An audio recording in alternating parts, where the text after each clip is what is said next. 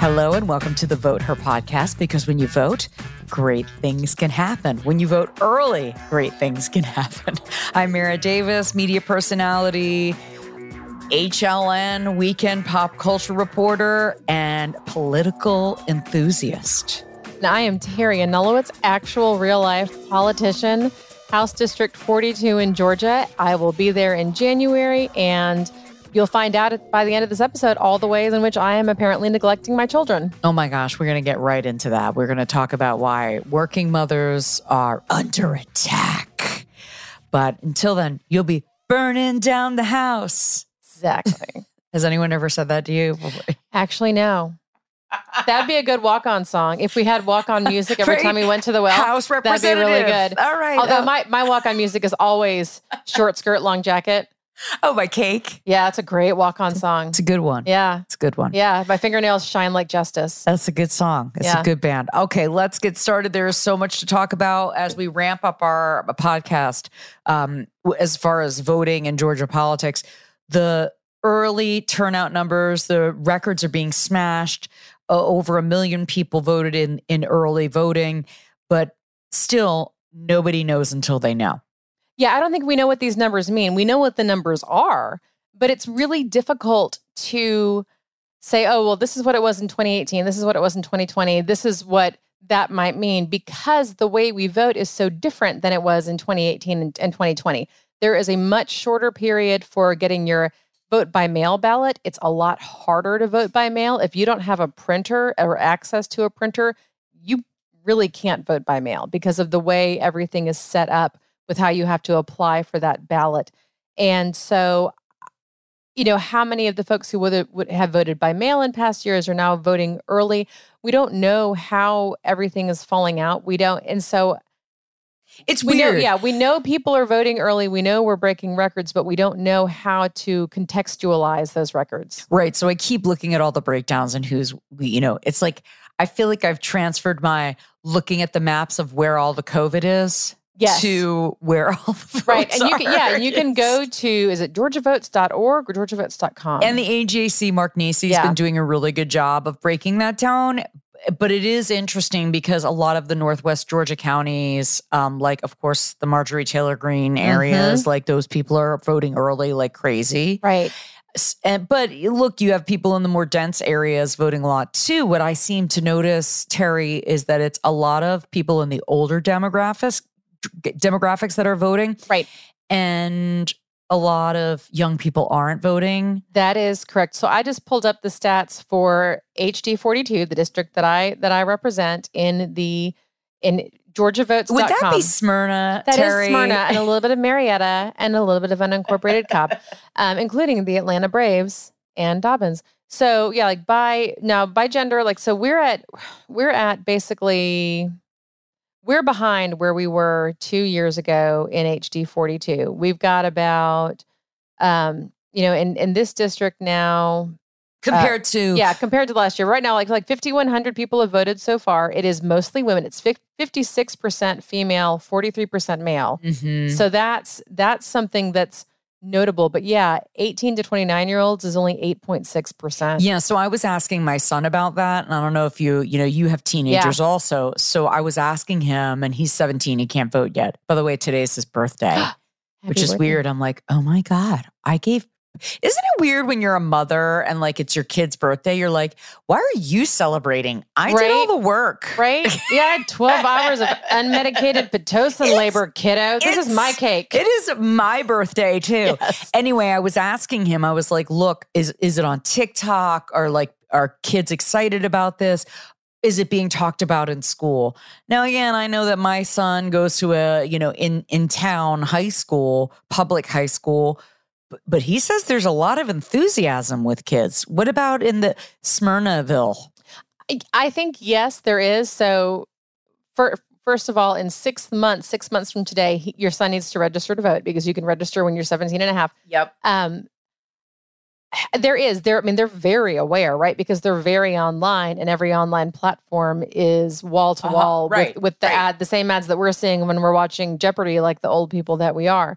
So I know they're aware and there is enthusiasm. It's just, will they take the ones who are 18 take that to the polls? Are the college students who are not living at their home address, are they either registered to vote where they live, which is what I did when I was in college, or are they, getting their absentee ballots in? Are they voting by mail? Are they going to be able to run home this weekend to do Saturday voting? Yeah, I was not engaged at that age. I didn't care. So I, and as we know, look, we saw Stacey Abrams at the Lizzo concert. And I'm thinking to myself, I'm like, gosh, if those younger people, that could make a difference. No, it can make a difference. This election is going to be so close. All of these races are going to be so close. We are a purple state, right? And so, yeah, if you can convince, 500 people at a Lizzo concert to go vote, if you can get another 400 people at, there's a Gucci Mane event happening this weekend. If you can, or if you can just. There is? I think so. Yeah, Gucci and Omeretta, who, according to her at least, I do live in Atlanta because she filmed that video at the Battery. Well, I mean, I've been seeing that. So I think those things can really make a difference. Yeah. So it will be interesting. And will those kids be voting early? We don't know. So I think there's a lot to be learned. Yeah. I think there's a lot.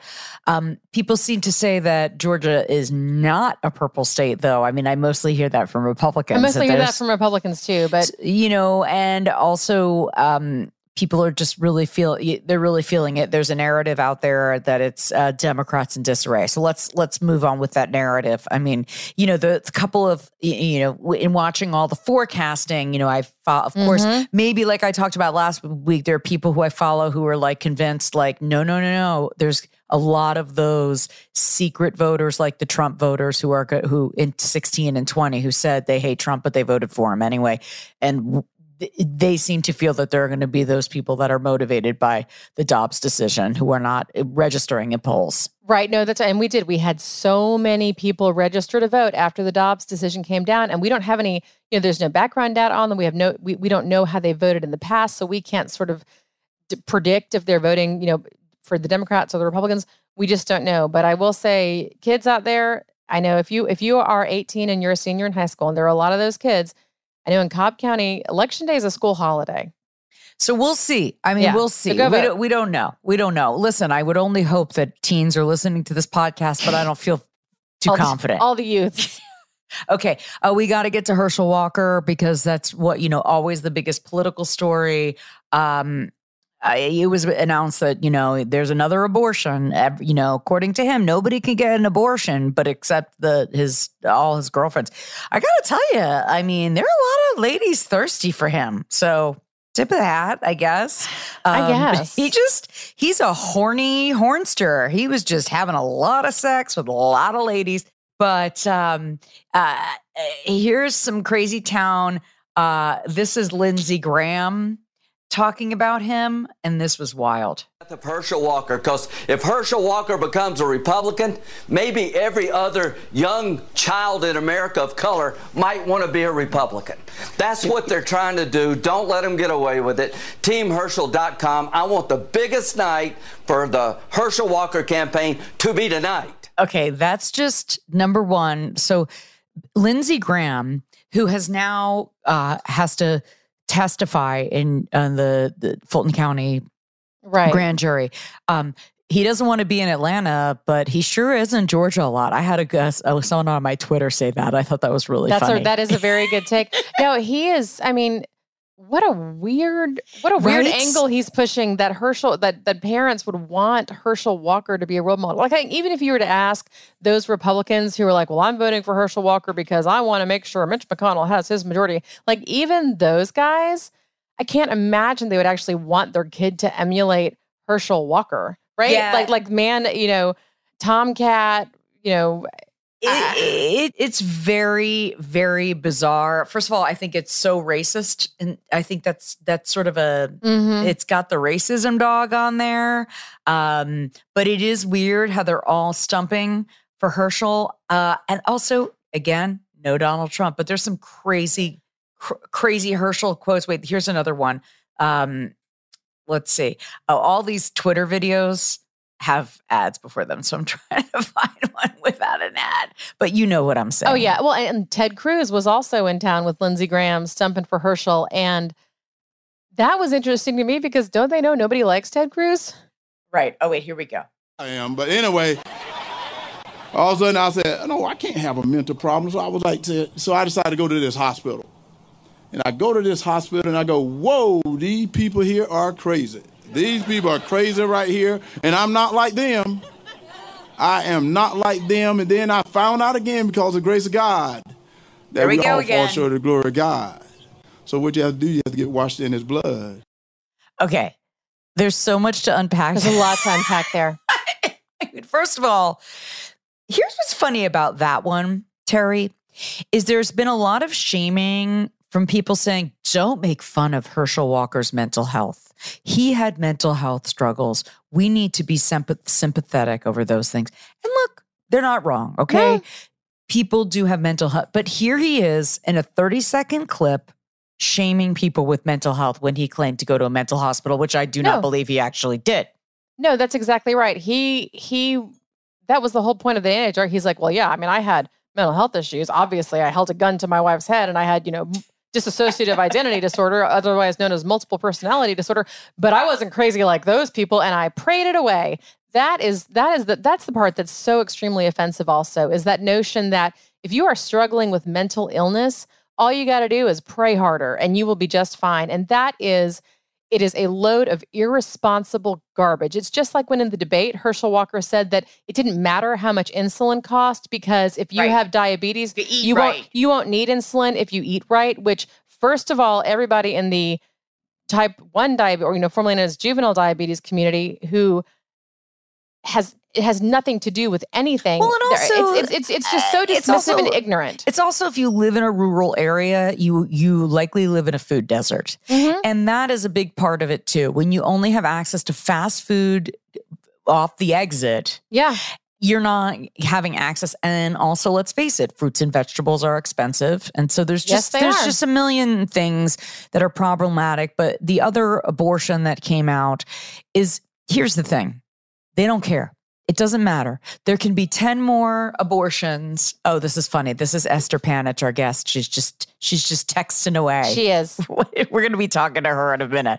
But it's just, it doesn't matter. No, it doesn't. There's zero mattering. So Gloria Allred comes out. I had said this. I wish I had said this on the podcast. I had said to my husband, we're not going to get through this midterm without seeing Gloria Allred. And yesterday I'm like, here she is. Yeah, having Gloria Allred on your bingo card, that was a savvy call. That was a savvy call. I was not expecting it, but I hadn't thought it through that thoroughly. And of course it's Gloria Allred. Of course it is, which is kind of how I'm like, oh yeah, this is legit. Because Gloria Allred's not going to have a press conference for someone who she has not completely vetted. Yeah, and look, she's kind of a badass. I mean, she's done a lot. I mean, listen, there's been some murky things, but listen, there's a reason why she's made a name for herself. Right. And I believe it's all true. I believe the woman. I believe all these women. Of course he paid for abortions, because we shouldn't be ashamed of this. This is real life, and this happens every single day. Every single day. No, I think pressuring your partner to have an abortion, that's a kind of a different level of sketchiness. That happens every day. That happens every day also. Oh, absolutely. I mean, that happens all the time. I mean, that's the whole thing. It's probably all of these men who scream pro-life, pro-life, pro-life. They all pressure their mistresses to get abortions and don't think that's not happening. I'm not talking to you, Terry. I'm talking about whoever's listening to this podcast for opposition research. I should only be so flattered about that. That brings me to the Dr. Oz Fetterman debate, which look, that got a lot of scrutiny, and there are a lot of people who, and I'll just say it, Fetterman did not do well. He struggled through it, but at the same time, he had a stroke several months ago. It's like asking someone to run a marathon after they broke their leg. That's right. Well, and also, I think it's important to clarify that your verbal processing is not linked to your level of intelligence. So being able to articulate something doesn't mean you're unable to think it. And I think that that's an important thing to make note of also. Like, Fetterman is sharp as hell. He is, his intellect is 0% diminished. And he didn't have to do that debate. And he did it anyway. And, But it's funny because out of everything, this was the clip that got the most attention, Dr. Oz? Government and how states decide their abortion decisions.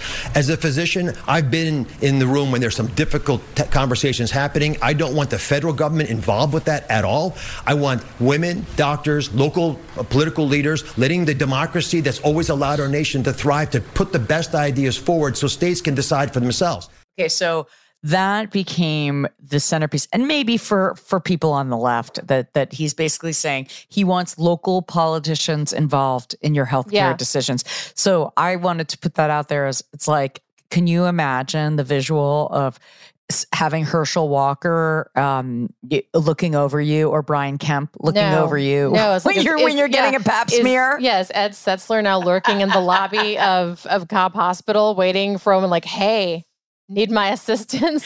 I mean, this is so bizarre. And so I did go on a little tweet storm because I'm like, oh, then we should talk about vaginal discharge. We should talk about how you pee when you sneeze after you had a baby. We should talk about menopause. We should talk about all these women's health issues. So I think, so it's interesting, that Fetterman got a lot of shit. But I feel like, have any of these people that were dunking on Fetterman, you can dunk on the policies, whether he's pro or anti-fracking. Totally. That's open season. But has anyone in your life ever had a stroke or like had a catastrophic event happen to them? Right. It's so weird, the lack of empathy there. Oh yeah. And we're not allowed to talk about Herschel Walker's mental health struggles.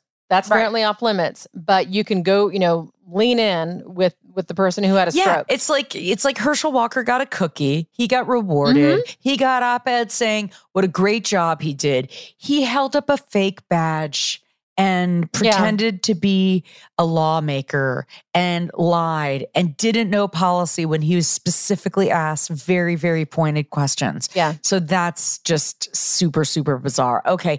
The one other debate, and I know you don't think it doesn't matter. I mean, it probably doesn't, because I fall for candidates that I find fun or sexy, but this guy's definitely not sexy. This was the South Carolina governor debate, and they were talking about gay marriage. Okay. It could also reverse the gay marriage precedent that it passed. South Carolina law currently bans gay marriage as well as the state constitution. If the court reverses the gay marriage ruling that it has in the past and throws it back to the states, would you support legislation that would eliminate the ban on gay marriage and also allow voters to vote to rescind the amendment in the Constitution?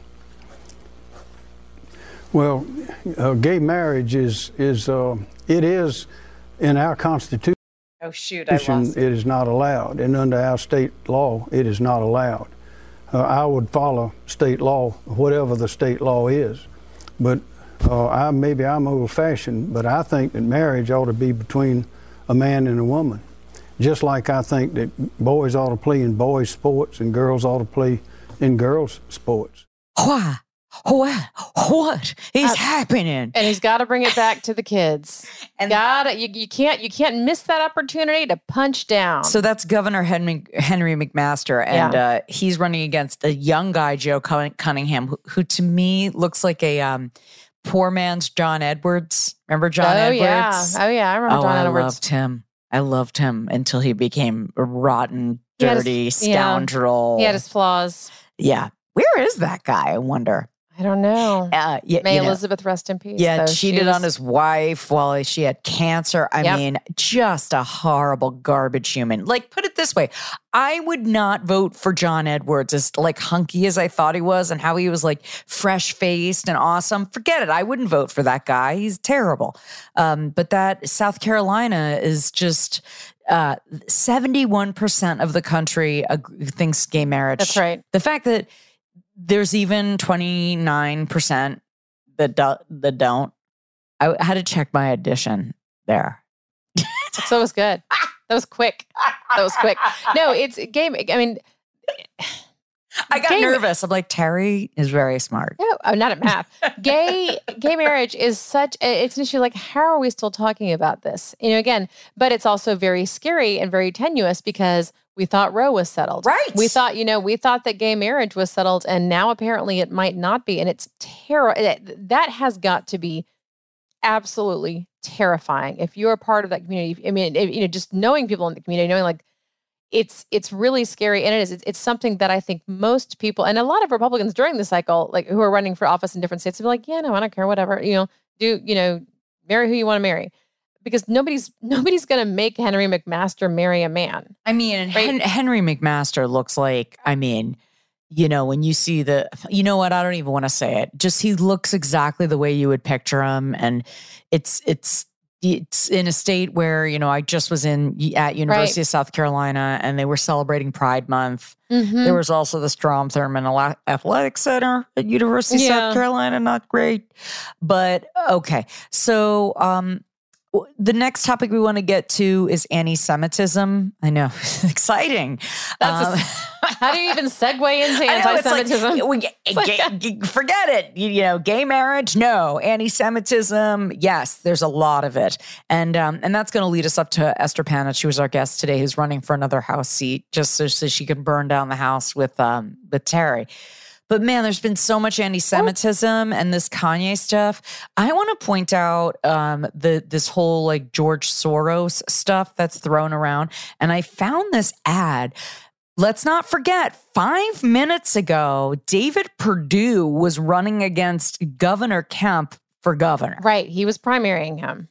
And let's not forget, one of Kemp's biggest achievements is this Rivian plant, right? Which is who's a big investor in it? George Soros. So this was an ad that I found, a David Perdue ad, because so this is like a whole sub-conspiracy. This is, just listen. A secret backroom deal between a governor and liberal billionaire George Soros. A scheme to give away hundreds of millions of tax dollars to a Soros-owned company. It's not Stacey Abrams, it's Rhino Brian Kemp. Kemp's crooked deal cost Georgians but made Soros even richer.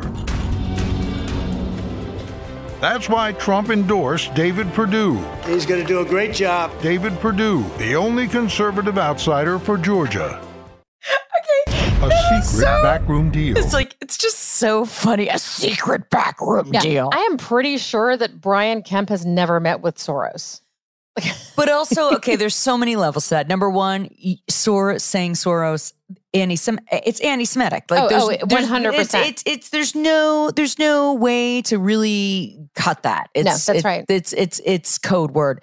But then the fact that there was a backroom deal, and then Kemp uses Soros in his speeches all the time. It's so bizarre.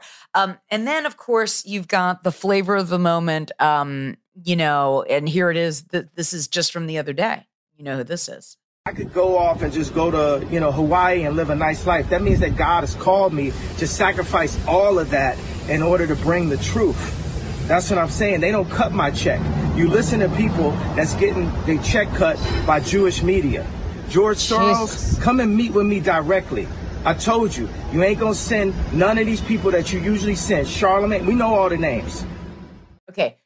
George Soros, come meet with me directly. That is anti-Semitism. It's overt. It's overt. And it's not even, that's not even a dog whistle. That's just saying, that's just bullhorning something and saying it, he has articulated and validated what every person has been saying when they say anytime a Republican mentions Soros, it's a dog whistle. Yeah. So there's a lot to unpack there. There's so much anti-Semitism in the Republican Party. And yes, there is anti-Semitism in the far left. There's no question about that. We could talk a little bit about that with Esther. Yeah. But when you have a tweet still alive from the House Judiciary GOP that says Kanye, Elon, and Trump still there, and you don't see people on the hard right, and you're enabling having softball interviews with Marjorie Taylor Greene or even campaigning with her. Yeah. This is a call to anti-Semitism. So we want to learn more about this. Esther's really an expert on this, and let's get to her.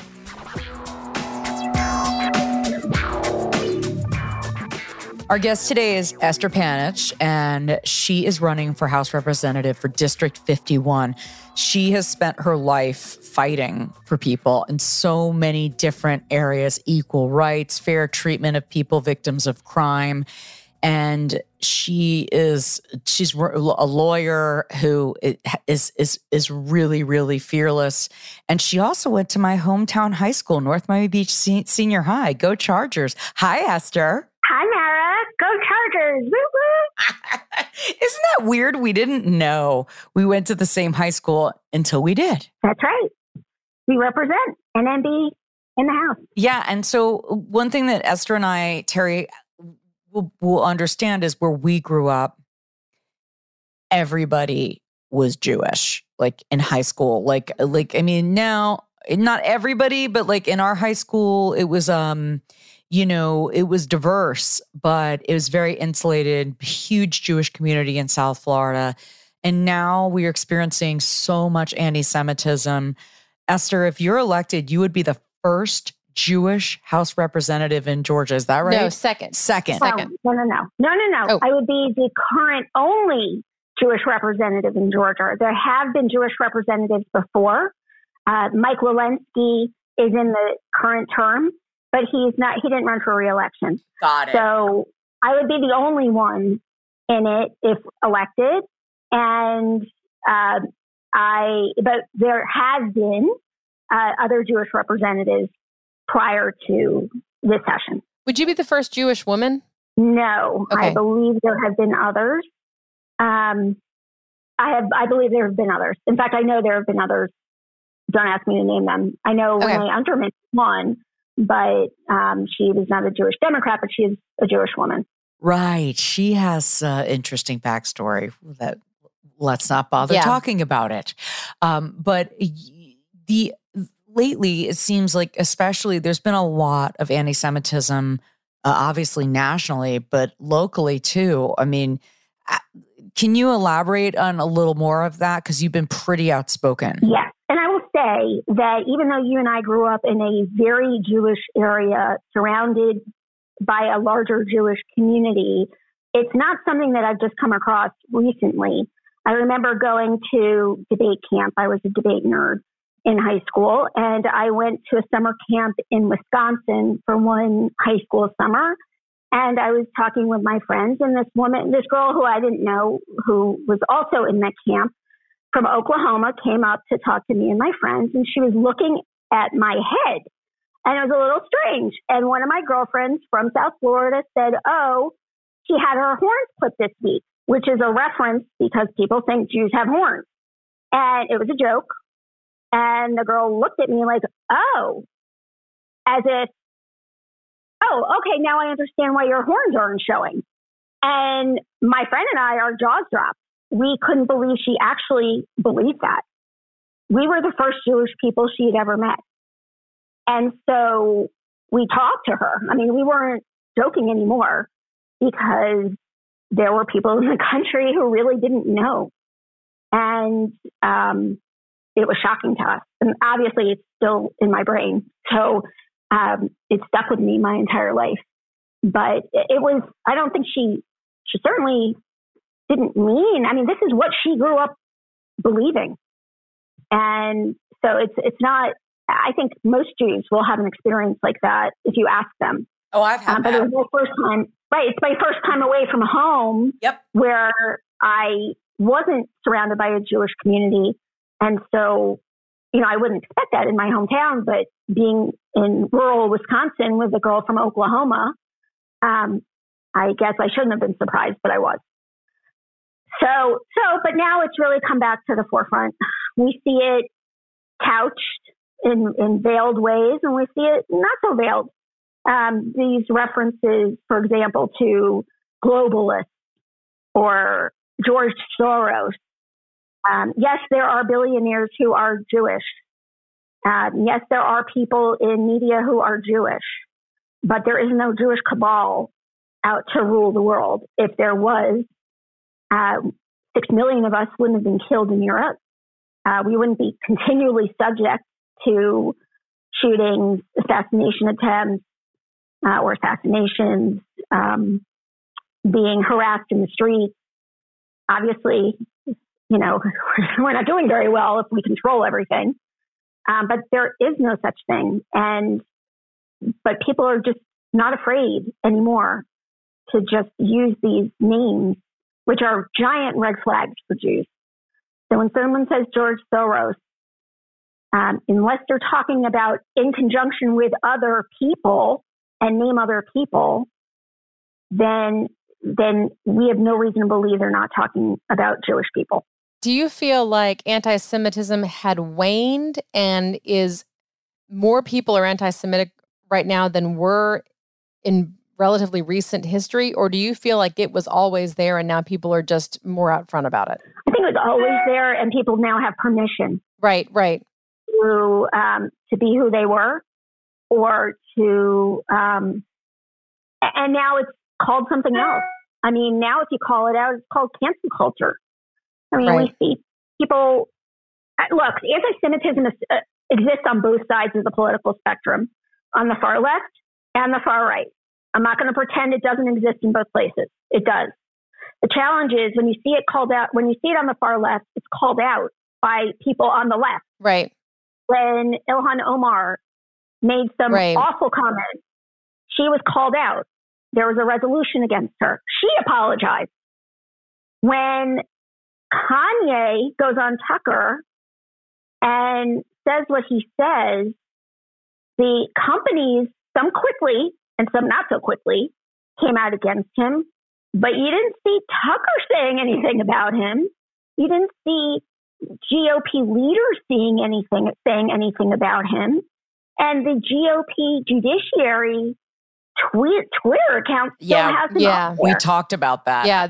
I mean, so you're running for office, you're running for State House. And as we've learned from Terry, who's like an insider in there, like, it's like you're walking into like the shark's den. Do sharks have a den? What do they have? But you being like a Jewish woman there, does that intimidate you at all? Or does that excite you because you're going to be like, I'm going to show you what I'm about? Well, I don't intimidate easily. And I've actually experienced some level of anti-Semitism in the Gold Dome. I testified on behalf of clients to expand the statute of limitations for sexual assault victims, specifically people who were children at the time they were assaulted. So if you think about Boy Scouts or Catholic Church victims or any abuse of children from any organization, any religion, any organization that have children. Public employees through parks, that's a big part of it. Correct. I mean, don't, it's not narrowed down to Boy Scouts, but those were my clients, victims of Boy Scout abuse. And I was testifying in front of the Senate Judiciary Committee. Bill Cowsert was the chair. He is Brian Kemp's brother-in-law. And everybody ahead of me, it was a very long hearing. It was very contentious and very emotional. But if you can imagine, on the same side as I was Georgia Right to Life and the Baptist Convention, which are strange bedfellows. But we were all on the same side. And opposing us were essentially the Boy Scouts, the Catholic Church, and the Georgia Chamber of Commerce. Well, Bill Cowsert, as a lawyer, represents churches who have been sued and Boy Scout troops who have been sued for sexual abuse. So he has a financial motive, just like I do, for bringing these suits or defending these suits. So put aside any conflict of interest he had in being on this committee and acting as a member of this committee, put that aside. But everybody ahead of me was quoting some passage of the Bible about, that you don't hurt little children and all of this. I'm Jewish. I don't quote Jesus. So it was my turn. It would have been out of place for me not to say anything. So I said, and I joked about it. I said, well, I'm Jewish, so I'm going to quote something from the Old Testament. And I said, justice, only justice shalt thou pursue. I said it in Hebrew. And that was it. That was the only reference to my faith. Later on, the hearing ended. Bill Cowsert walked away. Apparently, there were adult victims of sexual assault who were behind him, walking to the elevator. along with some other lawyers, and they heard Bill Kautsert say to nobody in particular, "I will not be lectured by that Jew." I didn't hear it because I had left. Right. But it was reported to me by people who heard it themselves. Wow. Wow. Yeah, not that woman, not that lawyer. Wow. Correct. Not the woman in the red shirt or blue shirt, Right. whatever shirt I was wearing. Not the lawyer. Right. It was Clear the lawyer. Wow. Not whatever. There are 100 ways to identify me. That Jew was the one he settled upon. So I found out. I couldn't believe it. I was shocked. We were waiting on a vote. I didn't want that to be an issue, so I kept my mouth shut until the vote was over, or we knew, how it was going to turn out. And then I emailed him. I wanted to give him an opportunity to clear it up because at that point I still couldn't believe that's what he said. I was hoping the people who heard it misheard it, and that there was some reasonable explanation. And he didn't deny it. And so, we went back and forth on email. He didn't deny it. He said he was upset. Well, things were getting heavy, and he thought I called him a pedophile, which of course I did not. He's an attorney. I'm an attorney. I know how to criticize my opponent's position without making it personal. And I never accused him of anything, although I said, if you think I called you that, or if you took that position on, then maybe you need to, look into yourself. But that's not what I called you. And I said, if you ever really want to apologize or have a conversation about it, I look forward to it. I haven't heard back from him since. Well, good on you. That's really brave that you did that. That's another reason why I think you're a very strong candidate to be running for House District 51. And it's very gracious of you to have opened up that conversation. Yeah. Like, look, this is what I was informed. I'm giving you the benefit of the doubt. I know he could have said he was sorry. Yeah. Well, it was one of those, I'm sorry if I offended you. Or it was, I'm sorry you feel that way. Yeah, I'm sorry. Right. Yeah, I'm sorry you feel that way. No, that's not an apology. And so and I haven't heard from him. So no, I'm actually excited to bump into him again. And also as a colleague, then somebody he can just dismiss out of hand. So no, I'm not intimidated. Life's too short.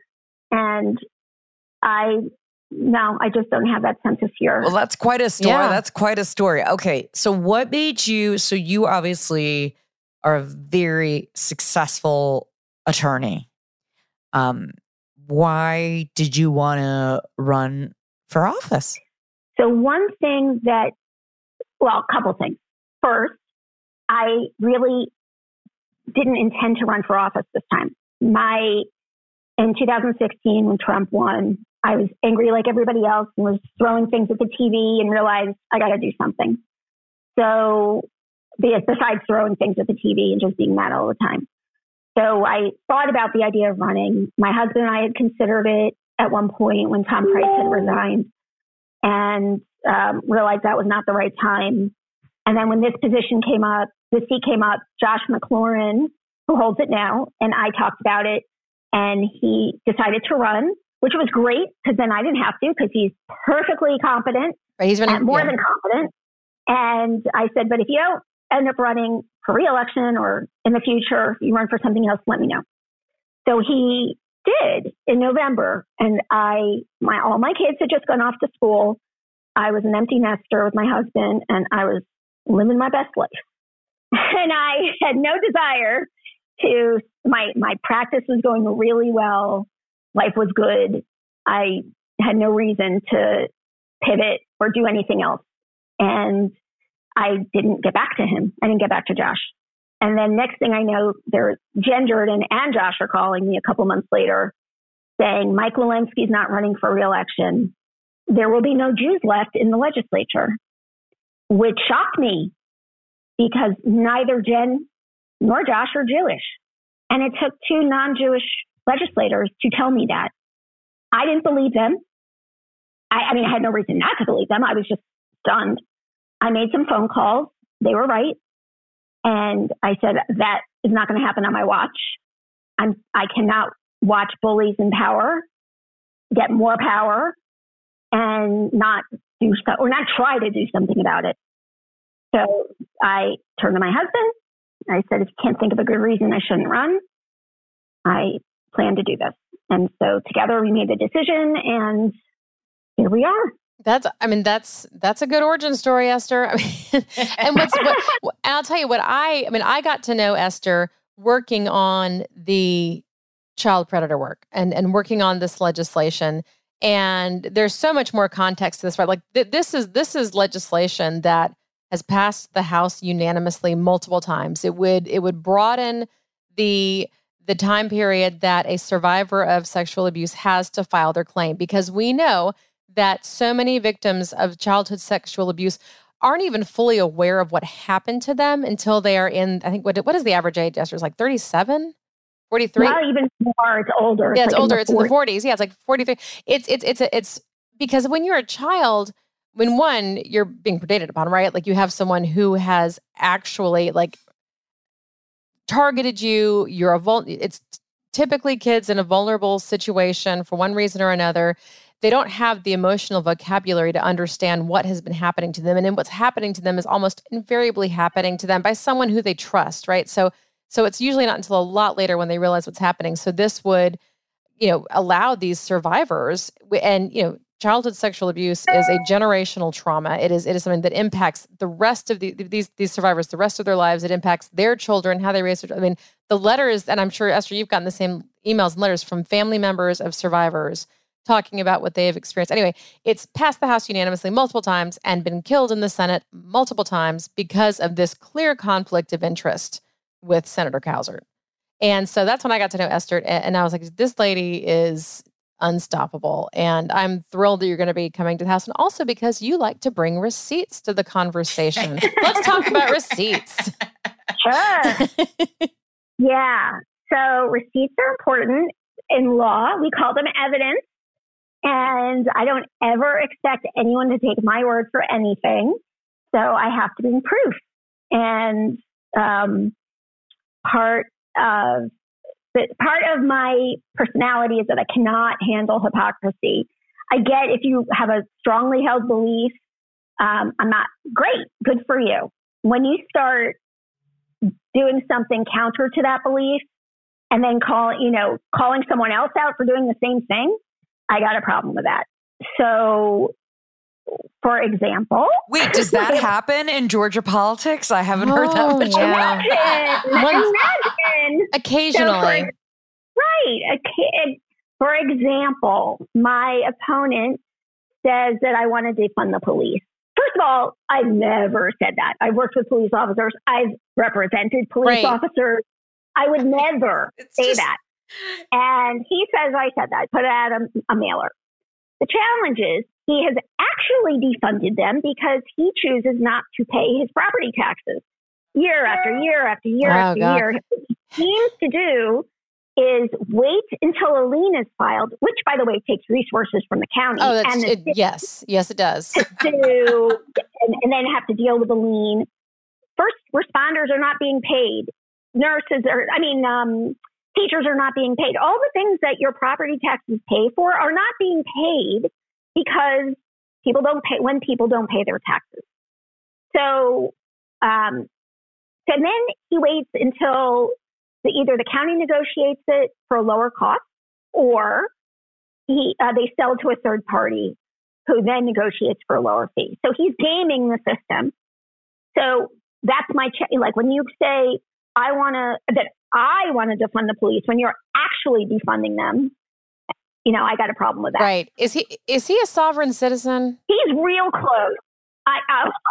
Because I'll tell you, and this is my PSA to everyone listening, if you're ever dealing with someone who says they're a sovereign citizen, do not pass go. Go immediately to your computer and start doing public record searches, because I guarantee you're going to find all kinds of crazy stuff on this person. Well, that's the one amazing thing about you ladies as far as receipts go. It's just like, oh, really?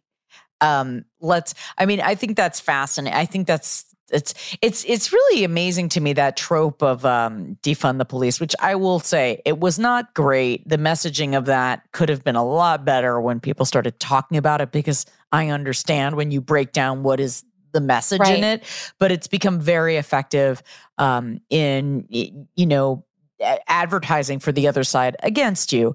But Esther, you don't seem to be intimidated by your opponent or anyone for that matter.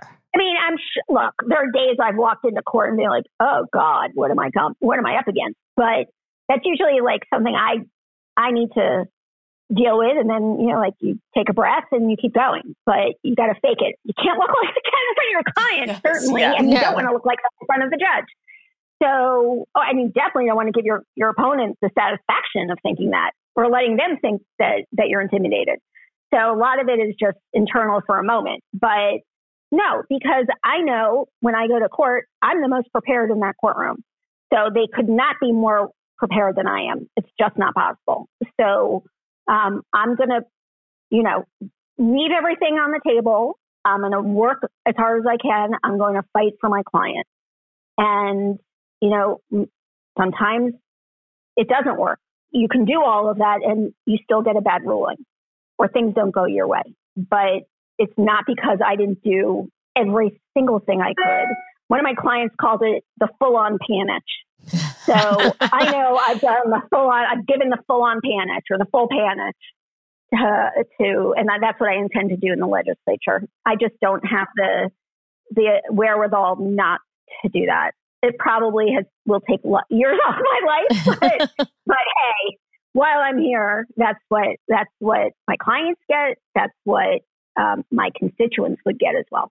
Well, your website is estherforgeorgia.com. Everybody can look up Esther for Georgia. One thing that's, you know, a point in your corner, you get a lot of emails. We've been hearing you're very in demand. So that's great. Yeah, the ding. Sorry, I don't know how to turn that off without. I'll teach you how to do that. But no, it's exciting. So, are you excited for the election, or you're just ready for it to be over? A little of both. I get excited when I go see events. When I see these early voting numbers, I get really excited, especially seeing all the women come out. That is really exciting because, I mean, I hope because they're voting Democrat, but I sense that women are finally just tired of seeing what has happened when men try to control their futures. So hopefully we are like Kansas and take control of our futures. Yeah, because where I feel like so many women are is they know that with the men who are predominantly in power and with the Republicans who are in power, what they have done two big things, and that is erode healthcare. They have made it harder for women to access life-saving healthcare, and they have also made it so every single mother holds her breath when her children walk out the door to go to school. Yeah, that's true. Yeah. Yep. I mean, every morning. It's so true. Well, Esther, we are rooting for you. Esther Panich, estherforgeorgia.com. Thank you so much, both of you. You're working your ass off, and you're fighting a little bit less on Twitter. Good job. Yeah, and thank you for... I told that to Esther. I'm like, stop fighting with these dum-dums. Oh, I know. You just got to ignore it. Yes. But thank you for contextualizing what this anti-Semitism that we're seeing really, really means. Because it's so, again, it's so powerful because we know we're seeing this. And to hear firsthand what your experiences have been as an extremely accomplished person and what you're dealing with every day, it's important, and it's a conversation that we need to continue to have because it's not that hard to support Jewish people, but it seems like a lot of folks are really having to stretch in order to make an effort. I mean, even like you mentioned, we talked about companies and ye or what, we have to put it out there, but it's important that people like you, Esther, are speaking out and making your voice known. So we thank you for that. We're rooting for you, girl. Thank you. Mwah. Thanks to both of you. Well, thank you, Esther. That was great. Wow, what a story, man. That's like two pretty riveting things there. That is stunning. And again, like to be able to humanize what anti-Semitism means, I think is very, very important. And I'm grateful that Esther is willing to put that story out there because that requires vulnerability, it requires emotional labor. Oh, yeah. And I'm grateful that she's willing to do that. Same. I think it's so important to speak out and to, identify yourself as Jewish. The fact that there is one Jewish House representative. There's Jewish state senators. I don't know if there are currently. There have been. I mean, but that to me is just that's all right. Well, we need Esther to make change. Okay. So we always try to make our last segment a little bit lighter.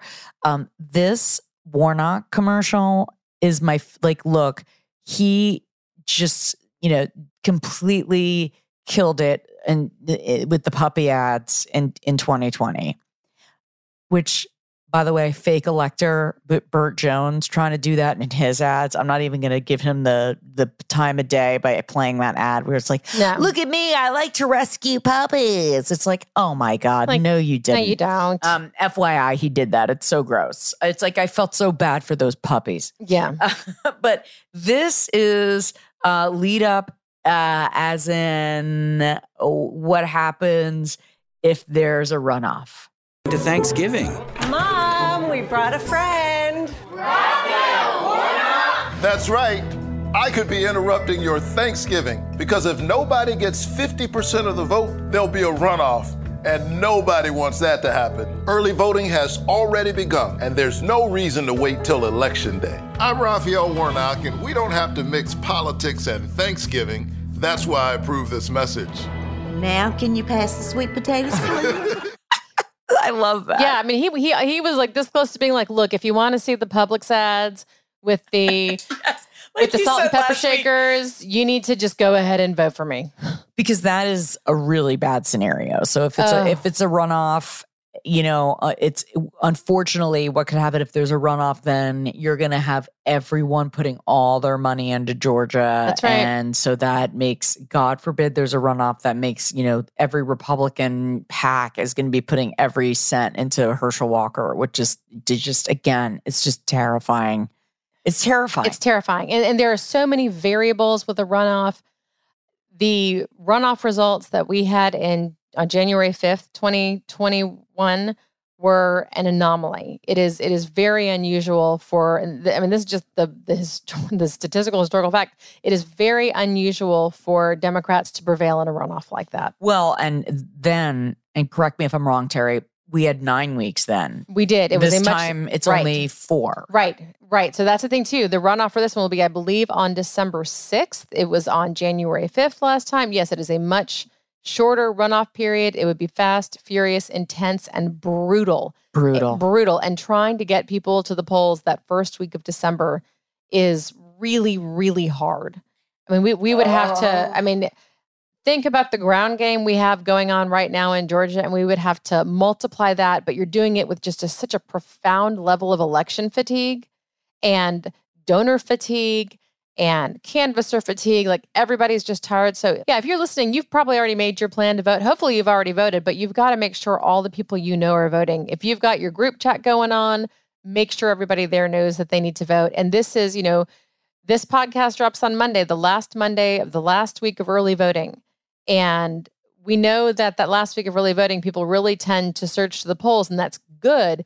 So go ahead and vote early while you can, because this is the last week of early voting. All right. You've heard that preview of a clip. Sorry, by the way, apologies. We're trying to make less work for our great producer, Christina Larger. So I'm manning all the audio clips here, and we wanted to leave you with this. Basically, after we played that clip of Dr. Oz saying, politicians need to be there with your healthcare choices, and Herschel Walker wants to be there with your healthcare choices. This is from the latest season of Inside Amy Schumer about, it's about exactly that. You live a busy life, the last thing you want to have to worry about is your birth control pill. That's why we're introducing Orthoestrin, a new low-dose daily birth control pill with little to no side effects. Ask your doctor if birth control is right for you. Then ask your boss if birth control is right for you. Ask your boss to ask his priest. Find a Boy Scout and see what he thinks. Tap a mailman on the shoulder. Sorry, I didn't mean to startle you. Tell him you didn't mean to startle him. Then ask him if birth control is right for you. Put it online and see how many likes it gets. Come on. Ask an old black man and an Asian boy playing chess in the park. Can I start this new birth control? Then ask them how they became friends, because there has just got to be a story there. I'm trying to get birth control, and I'm Ask someone who just got one of those cochlear implants and is hearing for the very first time. Yeah, but can I get birth control? Ask Jeeves. I'm supposed to ask you too. Ask your mom's new boyfriend. Then ask the Supreme Court. Finally, ask yourself why you insist on having sex for fun.